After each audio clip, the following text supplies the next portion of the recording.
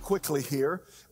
I've been on this actual subject for 12 weeks. This is the 12th week, and I started this in June.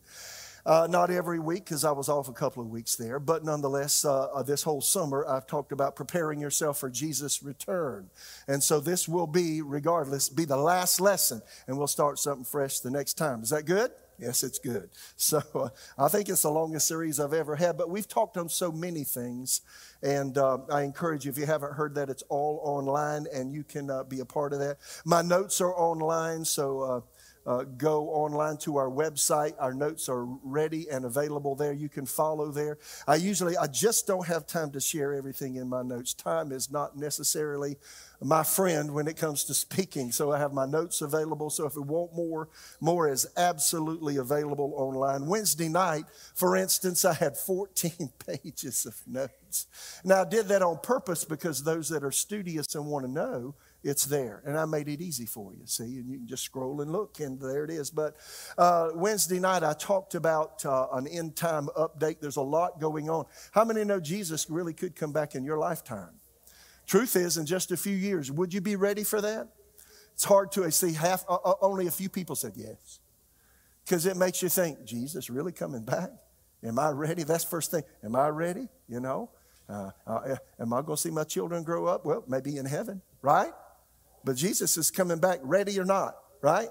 So we talked about that in great detail on Wednesday night, so I can't cover all that. Today, I want to look at the other side of the coin on that. So if you weren't here Wednesday night, go back and you can view the video as well as see the notes, and I think it'll help you. So we are living in an unprecedented time just before Jesus comes back, and this is a time period typified by change because it's the close of an age. It's the close of the church age. And it's the opening up. It's really strange to say, but it's an opening up of an age of judgment. And that's what the years just prior to Jesus' return will be. There will be a time of judgment. Judgment of Satan and the fallen angels and the demonic forces that have wrecked this world and brought great darkness. Judgment to the institutions and governments that have been in league with them. The Antichrist will be judged, and all those who are in league with him, with the global governance, as well as the human personalities that have chose to resist and reject God and reject his will. All of them will be judged. So there is a day of wrath coming. There is a day of judgment coming. God is perfect and God is holy in all of his ways. Yes or no? You see, one of the doctrines nobody wants to talk about in the Bible is eternal retribution and wrath and judgment. That is the other side of the character of God. Because he is pure, because he is hallowed, because he's holy, nothing that is impure or unhallowed or unholy can enter the gates of heaven. How many hear me? And then it just can't wander aimlessly, throughout the eons of time among the stars and the planets and the constellations. No, there's somewhere for that's nebulous stuff that shouldn't be around to go, and it's called the lake of fire. And I don't know about you, but I have dismissed my appointment with the lake of fire. How about you? Otherwise known as hell. That's the holding tank. And I have an appointment with heaven. How about you? So if you haven't made that appointment, you can at any time because it's coming up sooner than we may realize. Wednesday night I talked about just what's coming, and I've been talking about that in different ways for 12 weeks and how to prepare for that. Another thing that's coming, and this is what I want to magnify today, is there is coming a tremendous move of the Holy Spirit. And I don't know about you, but I'm pretty excited about that. So think about it this way. The church age started with the power of God. In fact, Jesus appeared to his disciples after he was raised from the dead for 40 days and talked to them about the kingdom of God. John said in the last chapter of the book of John, St. John, that the Gospel of John, that if it was written what Jesus did with his disciples, there wouldn't be a library big enough to hold it. there's a lot. So there's a lot that hasn't been said that did occur. But one thing Jesus did say to his disciples, he said, don't leave Jerusalem, but wait for my power. So along with the darkness that is rising that we feel and sense every day, there is a rising up of the power of God. And God wants the church to prepare itself and be ready for the power to come. Let me see, I heard at least 7 or 8 people going, uh-huh. Same people going, uh-huh. How about you? And I've shared this so many times, but you can never wear it out. Isaiah 60, verses 1 and 2. Arise, shine, your light has come. The prophet Isaiah said over 700 years ago. And the glory of the Lord has risen upon you. And I believe it's a prophecy of the day just prior to Jesus' return. For behold, darkness will cover the earth. And that's the regime, the global governance that seems to be rising up, that many governments in the nations of the earth want. And there's an element of the government in America that wants that. Did you hear what I just said? They want the global governments. They don't want the Constitution. They don't want you to have power and privilege. They don't want you to have rights. They want you to shut up and do what they say. Can we take a moment right now? Father, we pray for our nation. And we pray for the government of this nation. And I've been praying this, Lord, for 11 years. Bring to light the hidden things of darkness. 1 Corinthians 4 verse 5. Bring to light the hidden things of darkness. Make manifest the counsels of the heart with every person that is in the government of this nation. Bring to the surface those things that have been hidden. The subterfuge ways of the enemy that are seeking to kill, steal, and destroy in this nation. And Lord, we ask you in Jesus' name, bring a revival. Bring a move of the Spirit of God in the government of this nation, among the people groups of this nation, in every state, in every city, in every township, we pray. Let there be a fresh move of God. Include us in that which you do all over the world. How many agree? In Jesus' name. So he says, behold, darkness will cover the earth, deep darkness the people, but the Lord will arise over you. Woo-hoo. And his glory will be seen upon you. The Gentiles will come to your light, and kings to the brightness of your rising. Now, I wasn't going to say this, but I keep hearing it. October 6, 2019 was 4 years ago. Today's the 1st, so the 6th would be what? Next Friday. And that was a Sunday in 2019, and I was sitting on a stool right up here in the front.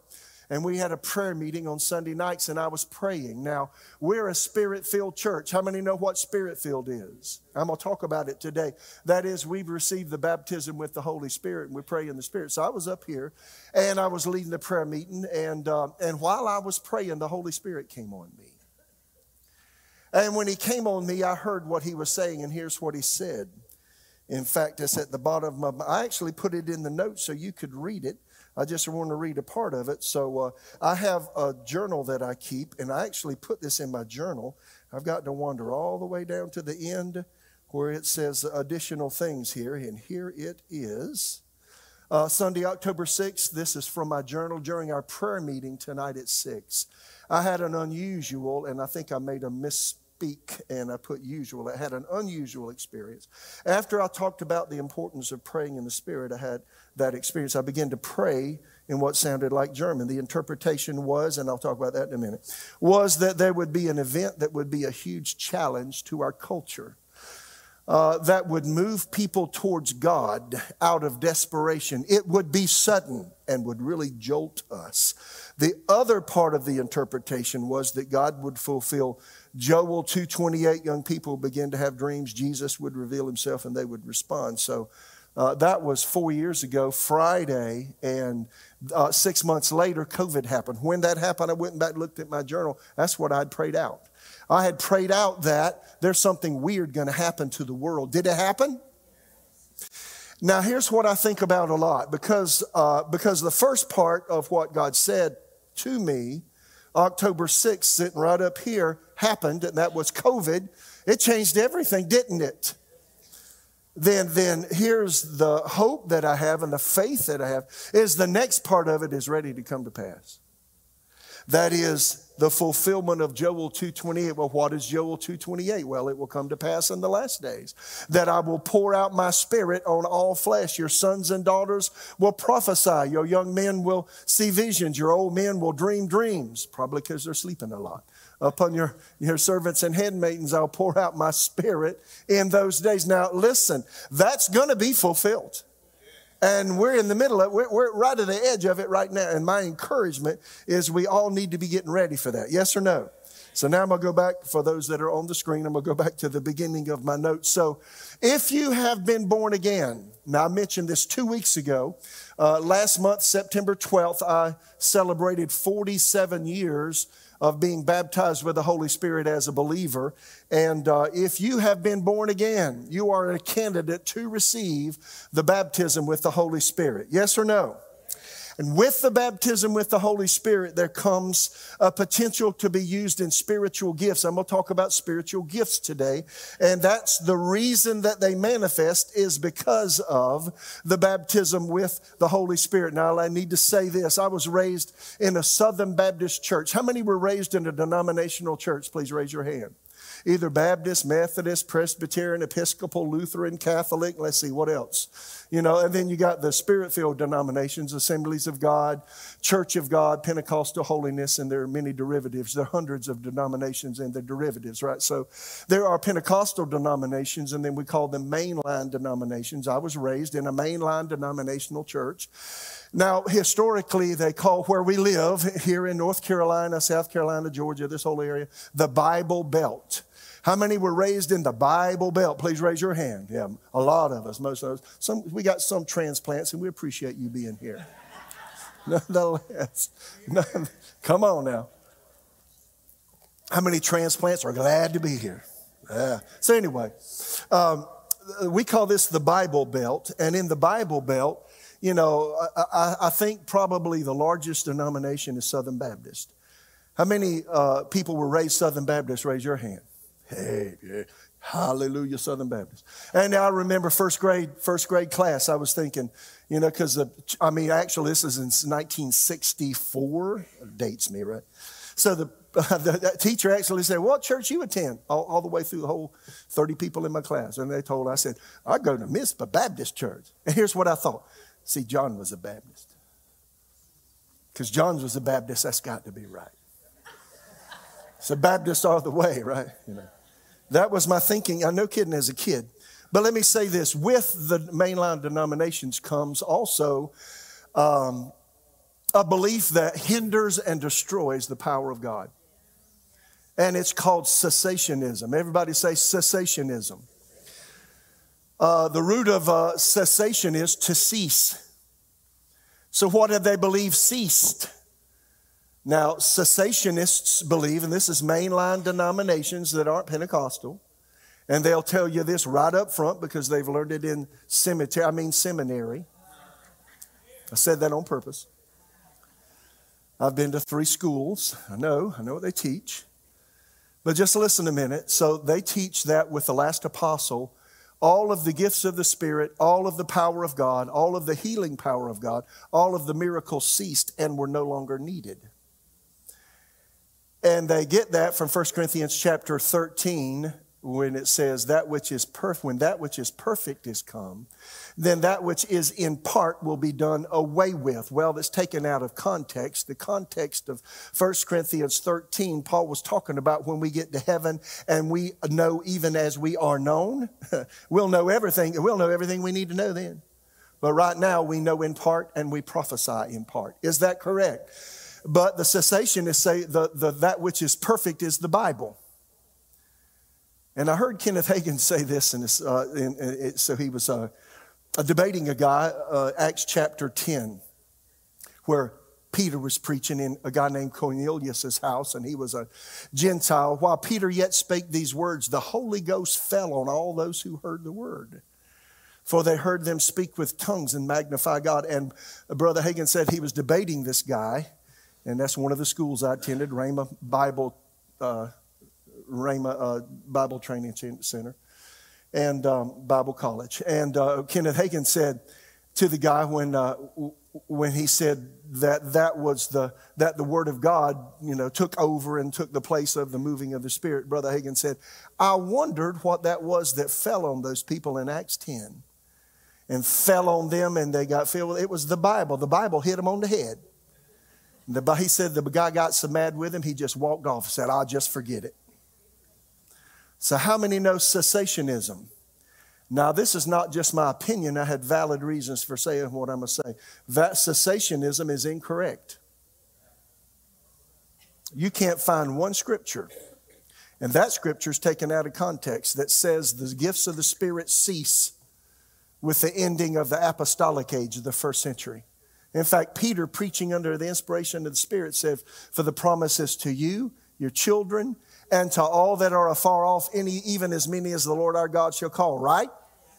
So the question I would have is, if it happened in the book of Acts, in Acts chapter 2, in Acts chapter 8 in Samaria, in Acts chapter 9 with the apostle Paul, who was pre-named Saul and then became Paul, he got filled with the Holy Spirit. Acts chapter 10, Gentiles, 10 years post-Pentecost, received the baptism with the Holy Spirit. And then Acts 19 in modern-day Turkey, in Ephesus, they found those that were following John the Baptist got born again after being preached to, and then Paul laid hands on them after they had been born again, baptized in water, and they received the baptism with the Holy Spirit. And that's 20 years past Pentecost in Acts chapter 2. If that's the case, and if they needed, here's the question I have. If they needed the power of God in the first century because of the onus that was placed upon the masses of people by the Roman government and the persecutions that the church endured at its foundation and the terribleness of life and all of the idolatry that people embraced that was just immoral to the nth degree, do we need the same power today?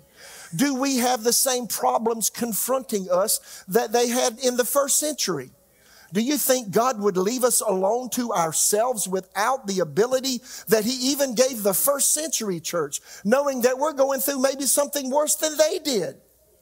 No, of course. The baptism with the Holy Spirit is still available today. Yes or no? So see, I understand with a crowd this size and then those that are watching online who are cessationists, I encourage you to search the scriptures whether these things be so. Go back and read Acts 2, Acts 8, Acts 9, Acts 10, Acts 19, and look at the scriptures that talk about the baptism with the Holy Spirit. And I mentioned 2 weeks ago, I was a young man just before my 18th birthday, being raised in a Southern Baptist church, never having heard about the baptism with the Holy Spirit. My mother received it in 1975, and I went to a church and received it in the evening service, September 12th, 1976, and it revolutionized my world, and it put boldness in my life. It gave me an ability to just understand the scriptures in a way I never had.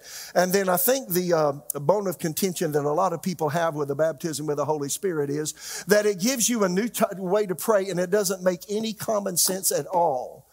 And that is when they were filled with the Holy Spirit in Acts chapter 2, verse 4, they were all filled with the Holy Spirit and began to speak in other languages as the Holy Spirit inspired them. That happened in Acts 2. It happened in Acts 8. Happened with the Apostle Paul. In fact, in 1 Corinthians 14, he said, I thank God I pray in tongues more than all of you put together. He must have did it a lot.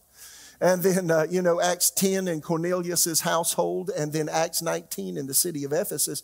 All of these people, they were baptized with the Holy Spirit and spoke in other languages that they never learned. Now, that happened to me that September 12th, 1976 in the evening.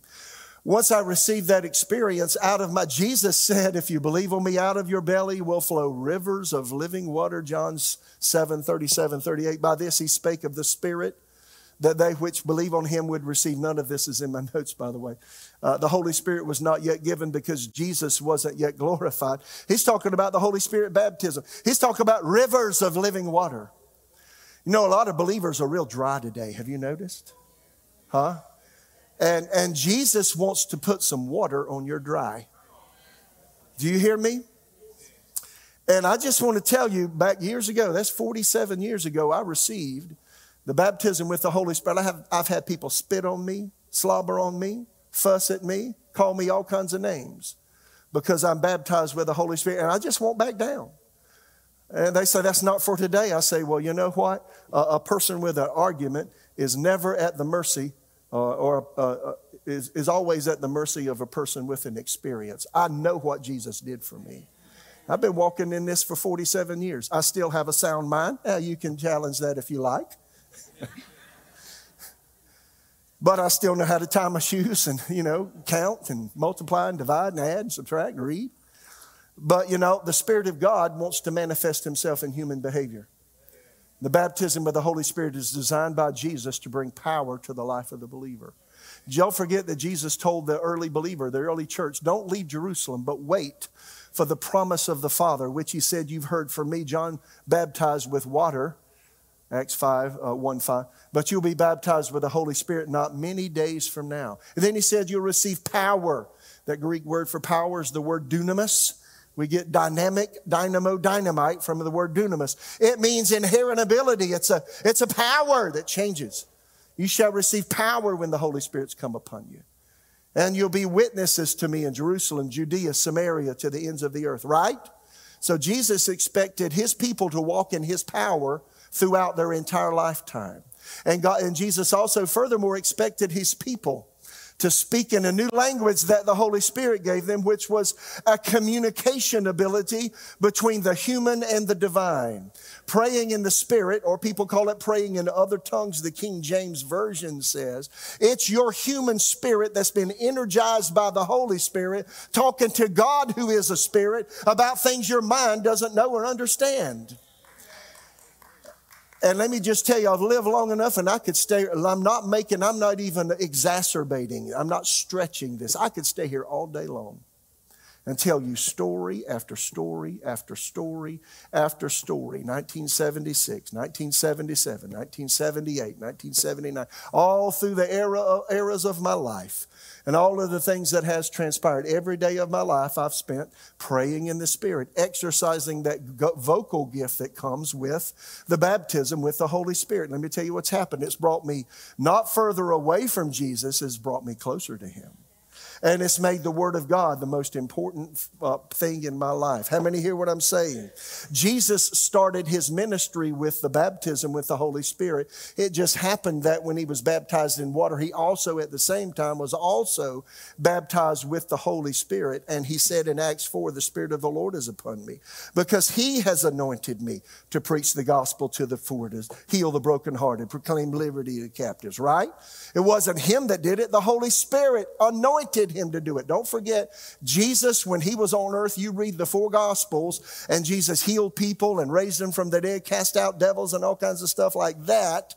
Don't forget, he didn't do it by the power of his office as being the Son of God. He did it by the power of the Holy Spirit. And he didn't do anything before age 30. I mentioned that 2 weeks ago, remember? Now he gave us an example, and listen to what he said to us. He gave us an example. Now, I'm skipping around on my notes, y'all. John 14. Most assuredly, Jesus said, I say to you, his disciples, he who believes in me, and this wasn't just for the first century, it's for all the centuries of church life. Most assuredly, I say to you, he who believes in me, the works that I do, he will do also. And greater works than these he will do, because I go to my Father. If Jesus healed the sick, does he expect us to be used in ministering healing to the sick? If Jesus raised up lame people, does he expect that we would do the same? If Jesus healed all kinds of diseases and afflictions, did he expect that we would do the same? If Jesus cast out devils, did he expect that we would exercise authority over the demonic in the lives of people? Yes or no? If Jesus raised the dead, did he expect that we would raise the dead? Yes, he did. He said again, he who believes in me, the works I do, he will do. That's pretty cool. Why? Because I go into my Father. And whatever you ask or demand, the word literally reads, in my name, that will I do, that the Father may be glorified in the Son. Yes, ask me for anything in my name and I will do it. It's as though Jesus said, whatever you do in my name, I show up and I do it through you. Now that was because of the baptism with the Holy Spirit. There are 9 spiritual gifts that manifest in the lives of people that are baptized with the Holy Spirit. Jesus, don't forget, did no miracles until John chapter 2, where he turned water into wine at a wedding. And I don't even have time to go there, but that's what he did. And it was the working of miracles that manifest. Water actually became grape juice. That's just incredible what happened. And it was a miracle. That didn't happen until Jesus was baptized with the Holy Spirit. There is no record of Jesus healing anyone or performing any miracles until after the baptism with the Holy Spirit. It just happened to be when he was also baptized with water. Are you hearing me? And so in the church and the centuries that follow, Jesus expects the church to walk in the same power that he walked in. Now, the gifts of the Spirit are the power of God. Now, let me make this statement because people don't understand the gifts of the Spirit. The gifts of the Spirit, anything that God does, anything out of the ordinary that God does comes under the auspices of one or more of these 9 spiritual gifts that Paul mentions in 1 Corinthians chapter 12. Did you hear me? So anything that God does comes under the auspices of these gifts. So let me read them to you. 1 Corinthians chapter 12, verse 4. I know I'm skipping all around on my notes, but y'all can read them in sync. I just have to follow the Holy Ghost when I talk. Is that all right? I'll follow the Holy Ghost, not my notes. There is an assist. So there are diversities of gifts, but the same Spirit. And then he says there are differences of ministries, but the same Lord. See, the Holy Spirit manifests different ways in different people. Is that correct? But it is the same God, and there are diversities of activities, differences of activities, but it's the same God who works all in all the spiritual gifts in all of the ministry places in the body of Christ. Then he says, verse 7, but the manifestation or the outshining of the Spirit is given to each one for the profit of all. And then he enumerates and lists 9 spiritual gifts that operate in the lives of people baptized with the Holy Spirit. And he says, for to one is given the word of wisdom through the same Spirit, to another the word of knowledge through the same Spirit, to another faith by the same Spirit, to another the gifts of healings by the same Spirit, to another the working of miracles, to another prophecy, to another discerning of spirits, to another different kinds of tongues, another the interpretation of tongues. But one and the same Spirit works all these things. What are these things? These 9 spiritual manifestations or gifts, distributing to each one individually as he wills. Would everybody with me say individually as he wills? When you read these 9 spiritual gifts, the list of them, understand that you can't pick and choose and say, well, I want to work in the miracles, or I want the gifts of healings, or I want discerning. It doesn't work that way. It is as the Spirit wills, and then you can't turn them on and off anytime you want them to have them manifest. You have to walk with God, walk in the Spirit, seek His face, listen to His voice, and listen to the promptings of the Holy Spirit, and He will guide you into what He wants you to do and how He wants you to minister. Yes or no? So see, understand that He gives some qualifications to these gifts. It'd be pretty dangerous if God said, well, you can get any of them you want, use them any way you want to. Our pride would mess that completely up. Would you agree? And that's what's happened in the body of Christ already, huh? You can't pick and choose them. You have to make yourself, again, available. There are 3 things. Let me talk about this, and then I want to just quickly list them. I have teachings online. In fact, I taught in detail on each of the 9 spiritual gifts. It took me a while on Wednesday nights. That is online. You can go there and find the gifts of the Spirit. That's a whole teaching, and I go into exhaustive detail on that. I just don't have time this morning, but I do want to hit the high spots. There are 3 things necessary for the Holy Spirit to use anyone in spiritual gifts. Are you interested in knowing what they are? The first one is love. How do they manifest? They manifest because you love people. Because you care about people. Jesus was moved with compassion when He saw thousands of people that had no food, and they were walking about as sheep having no shepherd. And He told His disciples to sit them down and feed them, and the working of miracles manifested. Or Jesus, after John the Baptist his first cousin was decapitated, He looked at the multitudes again, and He had compassion on them, and the gifts of healings manifested, and He healed the whole crowd. See? So what did that love? If you want the Holy Spirit to use you in spiritual gifts, you have to love people. If you're full of angst and aggravation, He's going to leave you alone. And most other people will leave you alone too, by the way. I've noticed. 1 Corinthians 12:31, Paul said this, I earnestly desire the best gifts, yet I show to you a more excellent way. Excellent way where? A more excellent way to being used in spiritual gifts.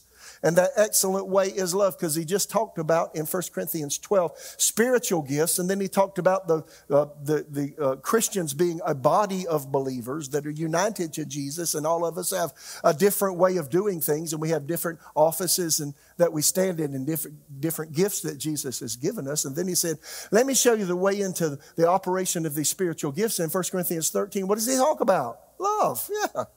1 Corinthians 14:1, he said this, pursue love and desire spiritual gifts, but especially that you may prophesy. And then Amplified New Testament, which amplifies the original meaning of the Greek language. I love this. Eagerly pursue. Everybody say eagerly pursue. And seek to acquire this love. Make it your aim, your great quest. Now, I like that.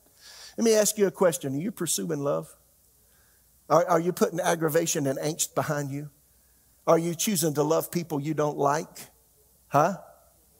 Right?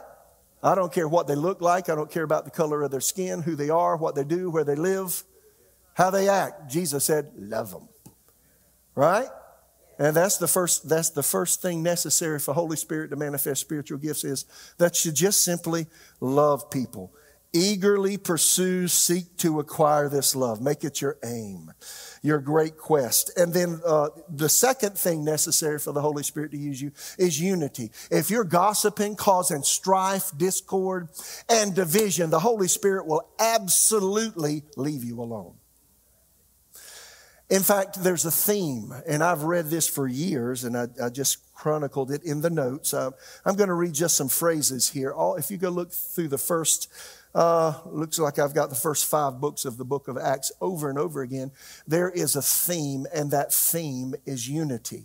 Notice again, Acts 1:14, after Jesus had ascended to heaven, these all the disciples continued with one accord. Everybody say with one accord.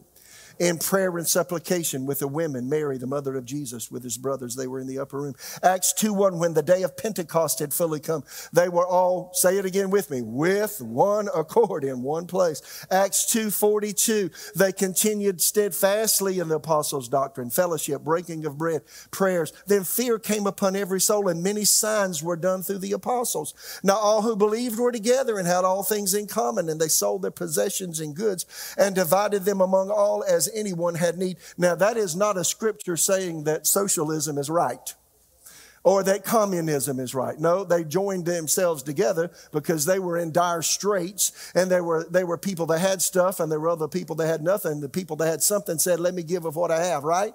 And we will do that these days too, right? Sure. And so he said, verse 46, so they continued daily. Can you read that with me? With one accord in the temple, breaking of bread from house to house. They ate their food with gladness, simplicity of heart. Acts 4, the multitude of those who believed were of one heart and one soul. It says it again. Acts 5:12, the hands of the apostles, many signs and wonders were done among the people, and they were all with one accord in Solomon's porch. Kenneth Hagin was born in 1917. He died in 2003. 1934, he was raised from a deathbed supernaturally by the power of God by believing. Mark 11:23 and 24. You can read his testimony. It's in print, and you can hear it in audio form on the website of Kenneth Hagin Ministries. Nonetheless, Kenneth Hagin operated in the power of God and operated in spiritual gifts in a tremendous way. Did you hear what I'm saying? And he said he would go to churches after God called him. He preached in churches. He pastored for about 12 years. Then he went out into a traveling ministry and traveled in different churches. And I heard him say this. Susan and I lived in Tulsa for 8 years. And I was on staff at a large church there. And then when I could, I would frequent the meetings that Kenneth Hagin had on their campus, because I learned he was one of my spiritual fathers. So I heard him say this over and over again as he traveled. He noticed that he'd go into a church, and he said the people loved him, they loved his ministry, loved his preaching and teaching, but never could get spiritual gifts to manifest in that church. He said he'd go to another church, said the same thing. People loved him, loved his ministry. But I mean, the moment he got there, spiritual gifts would manifest. And he frequently operated in discerning of spirits. He would see into the spirit realm. I'll talk about this in a minute. He would operate in the word of knowledge, the word of wisdom, and the gifts of healings and working of miracles. He would. And then he would also operate in the gift of prophecy and different kinds of tongues interpretation. And as he ministered and traveled, he said there were churches he could hardly get the Holy Spirit to move at all. Other churches just very free. And he said, Lord, why in the world? It's so startling to me that one church, they all seem the same. And the Lord just basically said to him, you'll need to check up on the church itself. Is there unity in the church? Where there's no unity, the gifts will not manifest. That's why I urge you as a pastor, I don't care how you're influenced, where you're from, don't gossip and talk about people behind their back. Some people have a family that does that. Have you noticed? Some people, that's just the way they live. They talk about people and say things that shouldn't be said. That shouldn't be a part of a believer's life. Yes or no? Does that create unity or disunity? When you criticize and find fault with others behind their back. See, that's we don't allow that on our staff team. In fact, if we find it on our staff team, guess what? Bye, we love you. We just don't allow it. And with our volunteers, with those that help us, we just don't allow gossip and all that because, see, it stifles and hinders the Holy Spirit. So let me just say in passing as a pastor, if you're challenged and you find yourself going to the gossip box, wherever that is at work or, wherever, it might be a restaurant and several people are talking, don't be doing that. A lot of people have the pastor and his staff for dinner on Sunday. Don't do that, right? Because unity, it takes unity. So love, unity, if you want the Holy Spirit to manifest. Thirdly, desire. Everybody say desire. Again, 1 Corinthians 12:31, but earnestly desire the best gifts. The Greek word is zelou. We get our word zealous from that word. So it's a really interesting word. The Passion Translation of that verse says this, but you should all constantly boil over with passion in seeking the higher gifts. Don't you like that? And then 1 Corinthians 14 verse 1, pursue love and desire spiritual gifts. Again, it's that word zealous. Be zealous for spiritual gifts. Question, are you zealous for the things of God? Are you zealous for the Lord to do something? Yes or no? See, if you're not zealous, start becoming zealous and desirous of spiritual gifts. God wants to use every believer in the gifts of the Holy Spirit. Yes or no? Zechariah 10:1 says this, ask the Lord for rain. In the time of the latter rain, the Lord will make flashing clouds. He will give them showers of rain, grass in the field for everyone. And Bible scholars all agree that water is a type of the moving of the Holy Spirit and rain is a type of the moving of the Holy Spirit. Here he talks about the latter rain. That's talking about the moving of the Holy Spirit just before Jesus comes back. So ask the Lord for rain. I started doing this way back in the early 80s. Lord, bring the rain. Lord, let there be a moving of the Holy Spirit all over the world. Lord, let there be a fresh moving of the Holy Spirit in the church I attended at the time. Lord, let there be a moving of the Holy Spirit in my own life, right? See, if you'll pray that way, God will answer your prayer. So, love, unity, and desire. Everybody say love, unity, desire. Those are three ingredients that help foster the manifestation of spiritual gifts. Now, the next thing I want to say is this. God doesn't want to just use pastors and those in ministry and spiritual gifts or church staff. He wants to use every believer in gifts of the Spirit. Now here's the question. When's the last time you asked the Lord? God, use me in spiritual gifts. When's the last time? Let me ask you this. When you go out every day, whether you got a day off or you're working, you're going to school, or whatever you're doing, when's the last time you said, God, now I'm available and open. If you want to use me to minister life to someone and use spiritual gifts, count me in.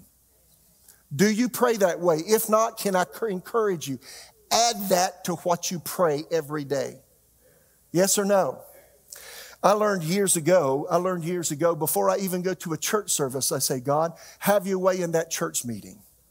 Now, unless I'm ministering or with someone, I generally will go to a church where they believe in the moving of the Holy Spirit and the gifts of the Spirit, right? And generally speaking, if the church that is closed to the moving of the Holy Spirit and gifts of the Spirit, I'm probably not going to attend that church unless I'm going with somebody for a particular reason. Whether you like that or not, that's me. I do that on purpose. I want to be where the Holy Spirit is. I fail to really understand people that are baptized with the Holy Spirit choosing to go to a church that won't even acknowledge that the Holy Spirit can do one inkling different than what the bulletin says, for crying out loud. Right? And here we are now, all these years later, after the charismatic movement, which was a movement that started in the late 1950s, that brought a lot of churches into the baptism with the Holy Spirit. A lot of denominational people got baptized with the Holy Spirit in the 60s, the 70s, the 80s, the 90s. And now we turned into the 21st century. You know what? Churches, by and large, have turned all that off. Even people who were filled with the Holy Spirit have said, whoa, we don't want to be doing that because we might turn people off. Well, that's why everybody's turned off. That's why we're having the problems we're having now. We left the Holy Spirit out of the church. Is that a problem or not? It's a big problem. And I hear the Holy Spirit saying, stir it back up. I hear the Holy Spirit saying, take me out of the closet. I hear him saying, let me be what I want to be and let me do what I want to do, right?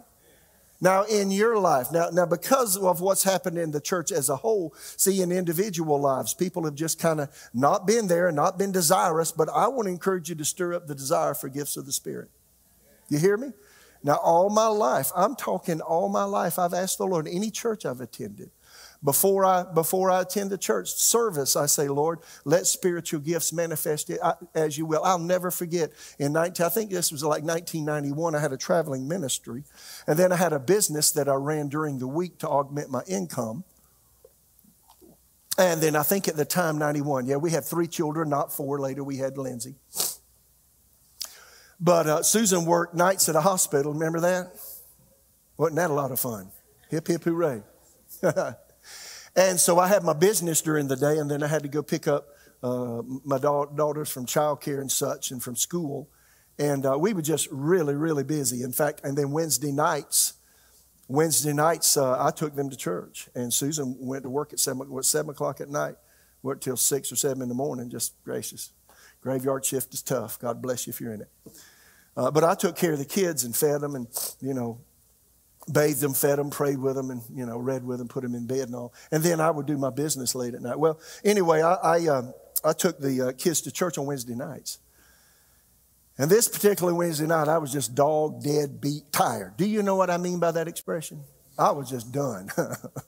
In fact, I hadn't sat down all day. I was busy all day, and it's like, I can't wait to get my rump in that seat. I'm going to believe God I won't go to sleep. And then on the way to church, I remember praying. I remember where I was on the road. I said, now, Lord, have your way tonight. And let the gifts of the Spirit manifest tonight because people need you. And then I said this, Lord, let prophecy happen as you will. And then I said, Lord, now I'm tired, but I'm open. If you can't use anybody else, you can use me. And I pulled into the parking lot, put my kids in children's church, got in there, and I was so tired during praise and worship. But all of a sudden, during praise and worship, we got to one song. And that's how the Holy Spirit is. We got to one song, and oh my, I felt something rising up inside me. And then I felt, talk about it in a minute, the gift of prophecy rise up. And I heard the Holy Spirit say, now speak out what you hear. And I said, I don't want to do that in front of all these people. He said, do it anyway. You got to do it anyway. Yeah, but I might mess up. Well, you might do it right too. So I just did it. It changed the whole nature of the whole atmosphere. Truth be told, I held back and wasn't going to say anything. And I'm no kid. The pastor stood up and said, somebody's got a word and you haven't given it out and you need to do it now. And I went, blah, here I went. It's like, okay. See how the Holy Spirit is? Now listen to me. If you have those kinds of experiences, you will keep Jesus stirred up in your life all the time. Did you hear me? It's not up to me to keep you stirred up. It's not up to Jesus to keep you stirred up. You got to stir yourself up. Yes or no? Stir up the gift of God that's in you. How do you keep it stirred up? Well, pray in the Spirit, fellowship with the Lord, have your word time, your prayer time, and then ask God to use you in spiritual gifts. Yes or no? My notes keep moving around. I guess they want me to do something different. But I want to talk right now in my notes now. Now, I don't have time to, I've got to do this very quickly. I want to talk to you about the 9 spiritual gifts and how they manifest and what they do and how they operate. Just a real quick overview, and I've got more in the notes that I have given you today. And then online, I have exhaustive notes about spiritual gifts. Every one of them, I have a lot to say and give clear, significant spiritual examples. And then I have personal anecdotes of how God has used me in some, not all of these gifts. I'm not used in all of them. Here's what you'll notice with the baptism with the Holy Spirit. If you'll ask the Lord and just say this, Lord, whatever gift or gifts of the Spirit you want to use me in to minister life to others, make me a blessing. Let me also say this. If you're in it so people to think you real spiritual, it won't work. You know, just because you operate in spiritual gifts is no sign that you're a spiritual person. Don't forget God used a donkey in the Old Testament. So if you're used in spiritual gifts, you're good as a donkey. It doesn't mean that you're a spiritual person. Did you? And you can't, spiritual gifts are no gauge for spirituality. They could be a gauge for spiritual sensitivity, but not spirituality, right? So you got to know the difference. Nonetheless, there are 9 gifts of the Spirit. And what you'll find out is God will use you in some of them, but not all of them. Jesus, John 3:34, had the Spirit without measure. And you know what that means? He was used in all of the spiritual gifts that manifested under the Old Covenant, in the Old Covenant Testament time. Tongues and interpretation are distinctive of the New Testament era. Different kinds of tongues with interpretation did not operate under the Old Covenant because they weren't baptized with the Holy Spirit yet, right? Only the prophet, priest, and king had the Holy Spirit within them. The Holy Spirit came upon them for acts of service. But not until the New Testament time, when people were born again, could the Holy Spirit come and live inside of us. Aren't you glad He lives in you? And then when you get baptized with the Holy Spirit, the possibility for these gifts to manifest is there in a strong way. But you have to love people. You have to walk in unity. And you've got to want them and desire them to manifest, right? So question, do you want people to be helped? Then you should say, Lord, use me in spiritual gifts. And then if you've got this pride thing about you and you think it makes you a better person, and people look at you like, that's a spiritual person, man, you need to suck some rug. I mean, you need to get on your knees and pray. Say, God, I'm full of pride. Right? So I'll never forget Dick Mills was a man from Cal. He's going to be with Jesus now. Actually, the Spirit-Filled Life Bible, edited by Jack Hayford, came out in the early 1990s. Dick Mills was a scholar in his own right and understood Hebrew and the Greek language well.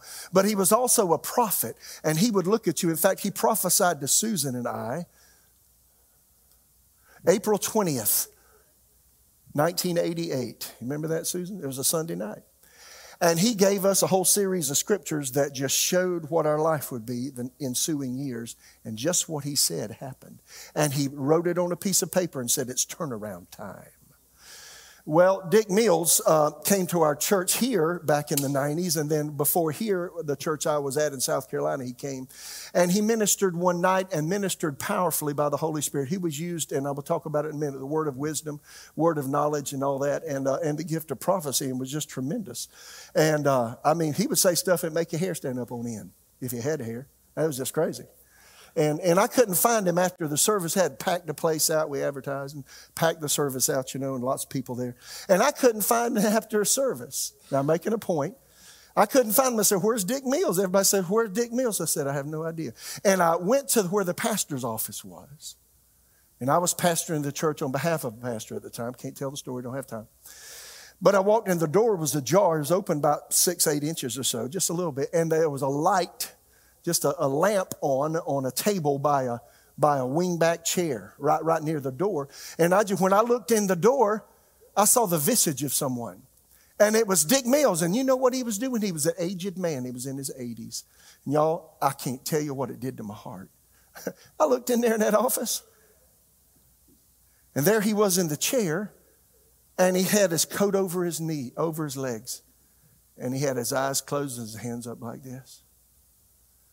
And I said, Dick, don't you want to go talk to people? He said, Mitch, when God uses me the way He used me tonight, I always get off by myself and I wait on the Lord. and I tell him how much I love him, and I tell him I humble myself. Now, y'all, I can't tell you what that did to my 20-something-year-old heart. Do you understand? Well, 30-something-year-old heart at the time. You understand? If you got any pride in you, you need to lay it low. Because God using you is not about you. It's all about him.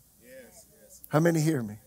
So you got 9 spiritual gifts real quickly. Everybody okay? Because I'm about done. So 9 spiritual gifts. Number 1, you've got the word of wisdom. Everybody say the word of wisdom.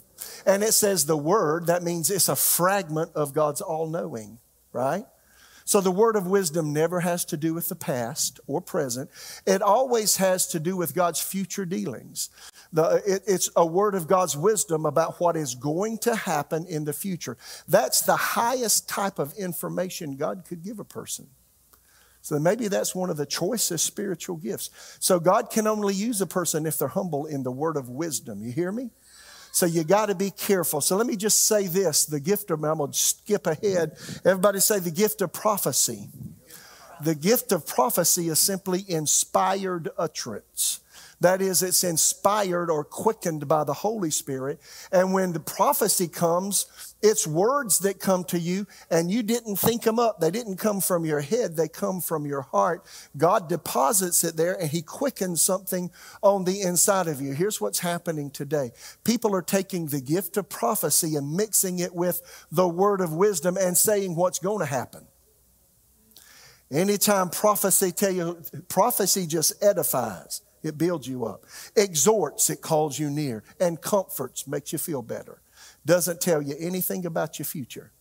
You just left the simple gift of prophecy when you talk about the future, right? There's a lot of people on Facebook today. Can I say it? They're talking all about the future and what's going to be happening. Well, if it didn't come to pass, they're a false prophet. Then they need to shut up. That doesn't sound kind, but it's true. The word of wisdom is about the future. See, God, how does that work? Usually these things, it's just like you have this something inside. For me, because I'm a wordsmith, I love words. When I get to heaven, I just hope I have a big old place with lots of books and words. I love words. I just love words. And God will speak to me with words. Now, for years now, just one word, he'll speak to me.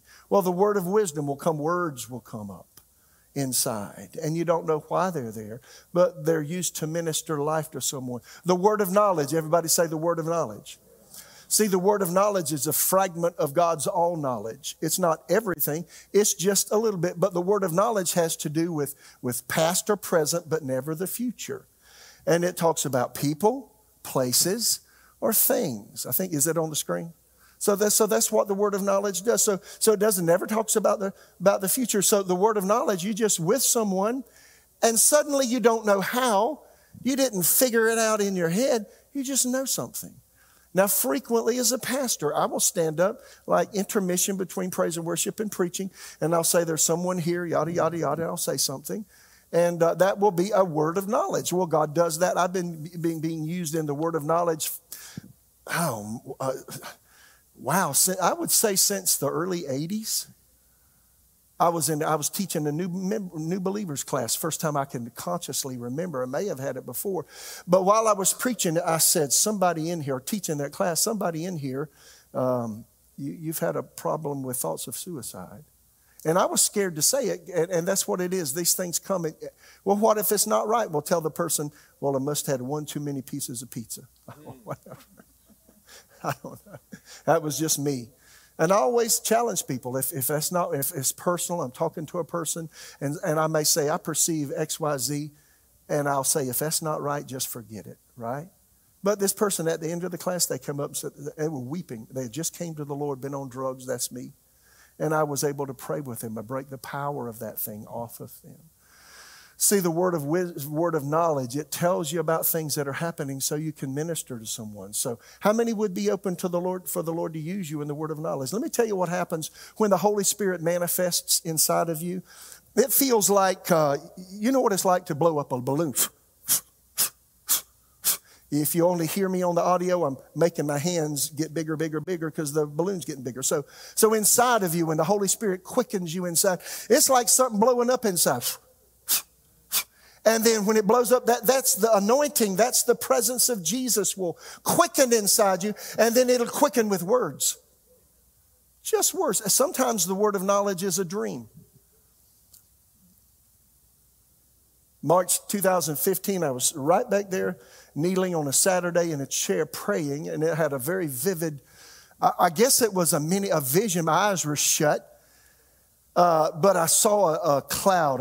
I think I mentioned this some weeks ago. I saw like a front cloud that was very dark and ominous, and it was just passing over us. And I was underneath it, and one of my daughters was there, and the cloud, we all looked at the cloud. It looked so foreboding and low and dark.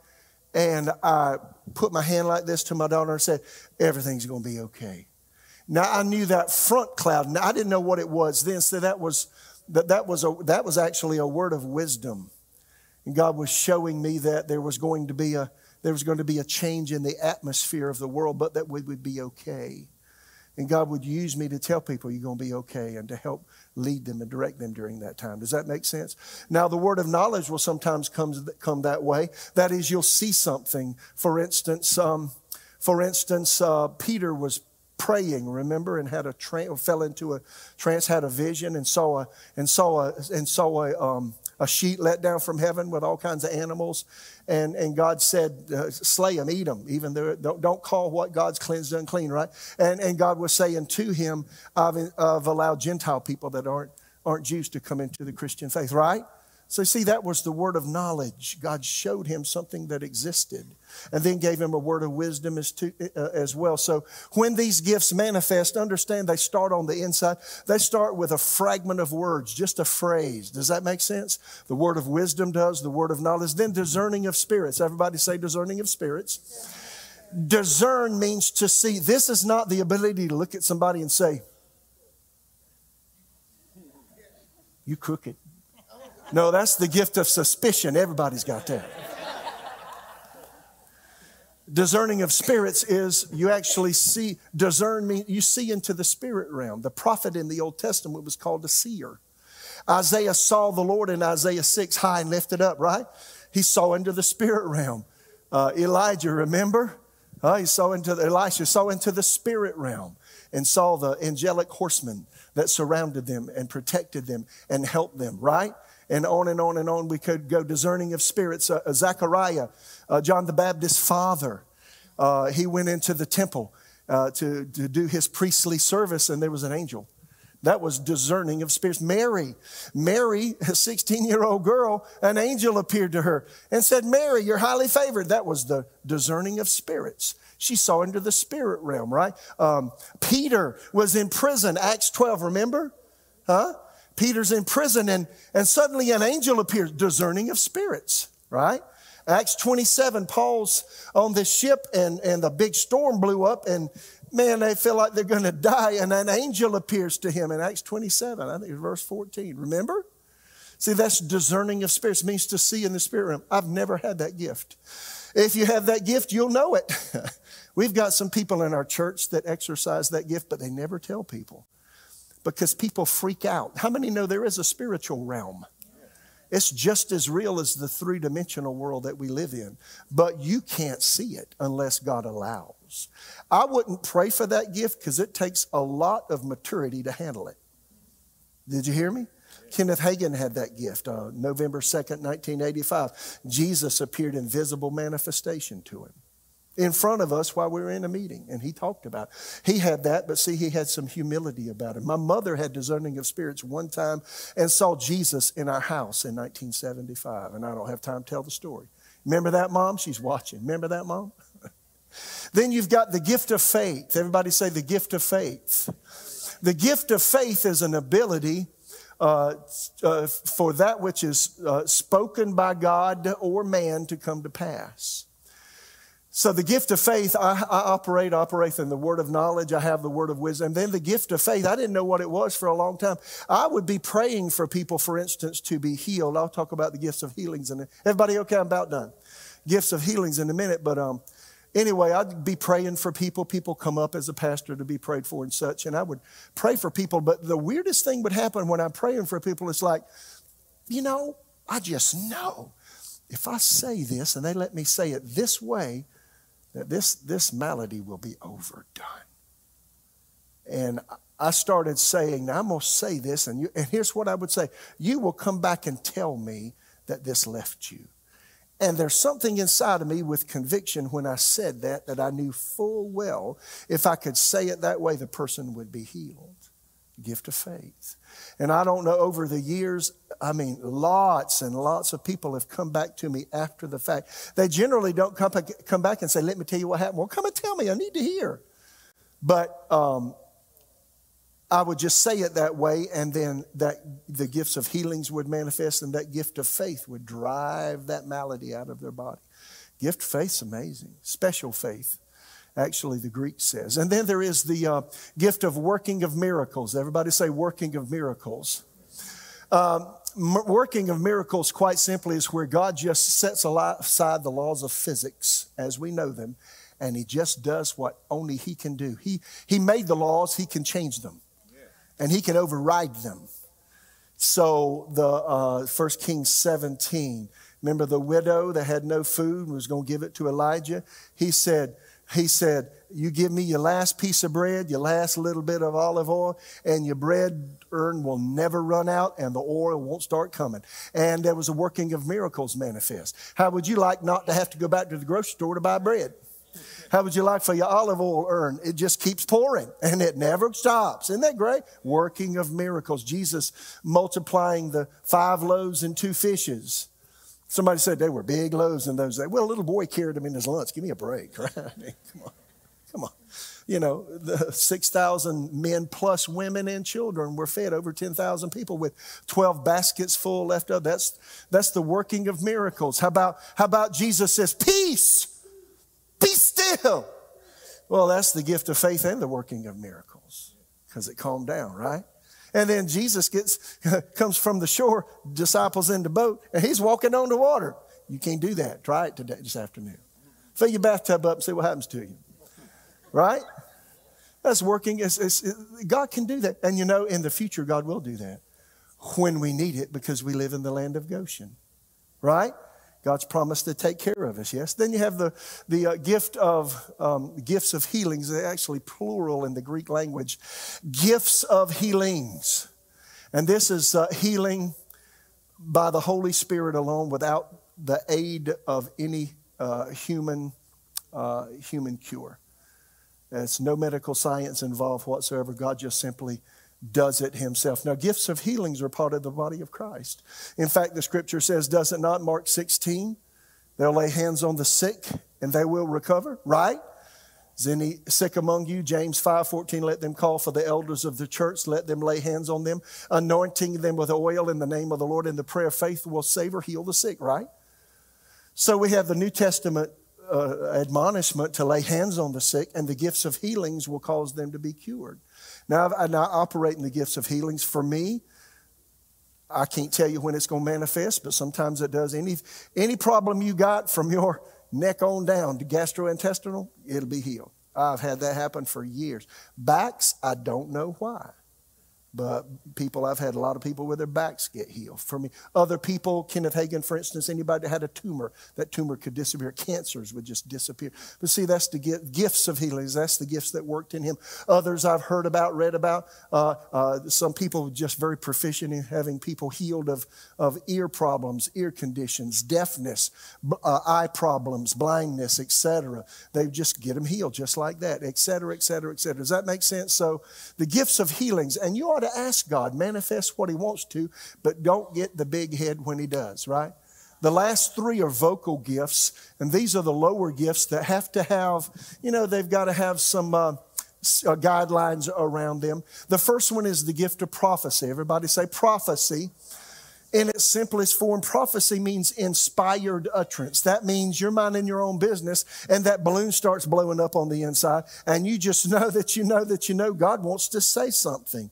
Let me tell you where this first starts. It starts in your prayer life. Listen to me. I started years ago, 1976, came to Jesus.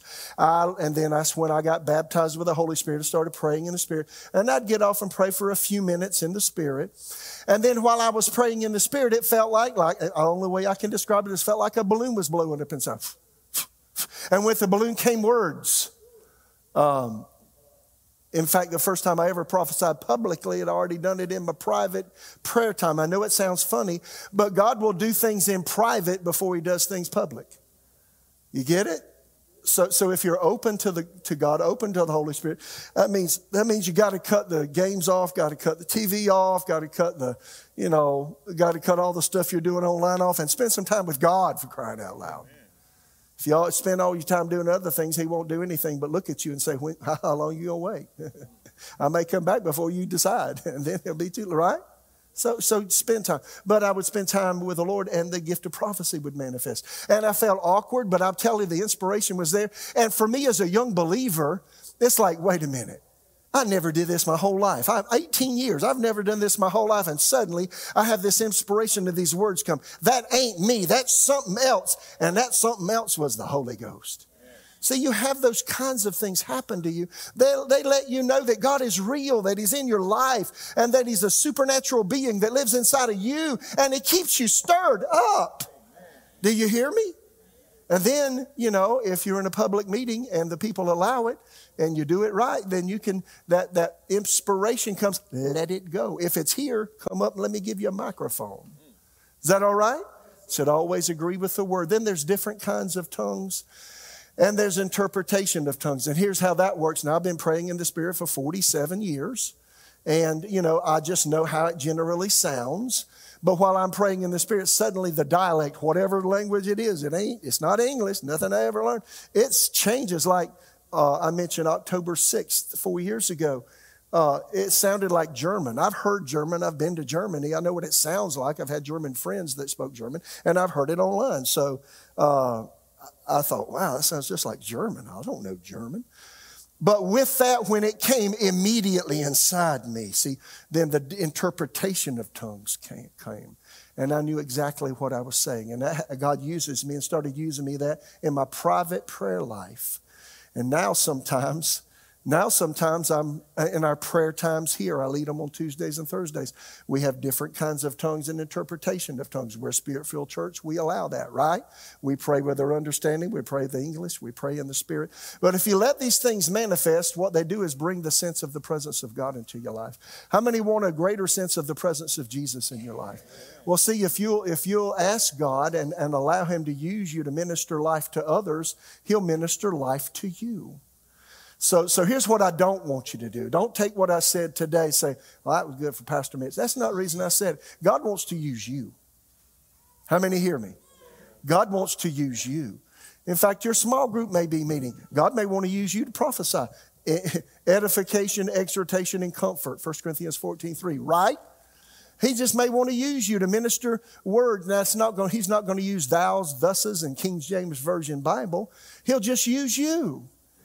And there'll be an inspiration that comes. Pecaso Cristeno abreste camatino.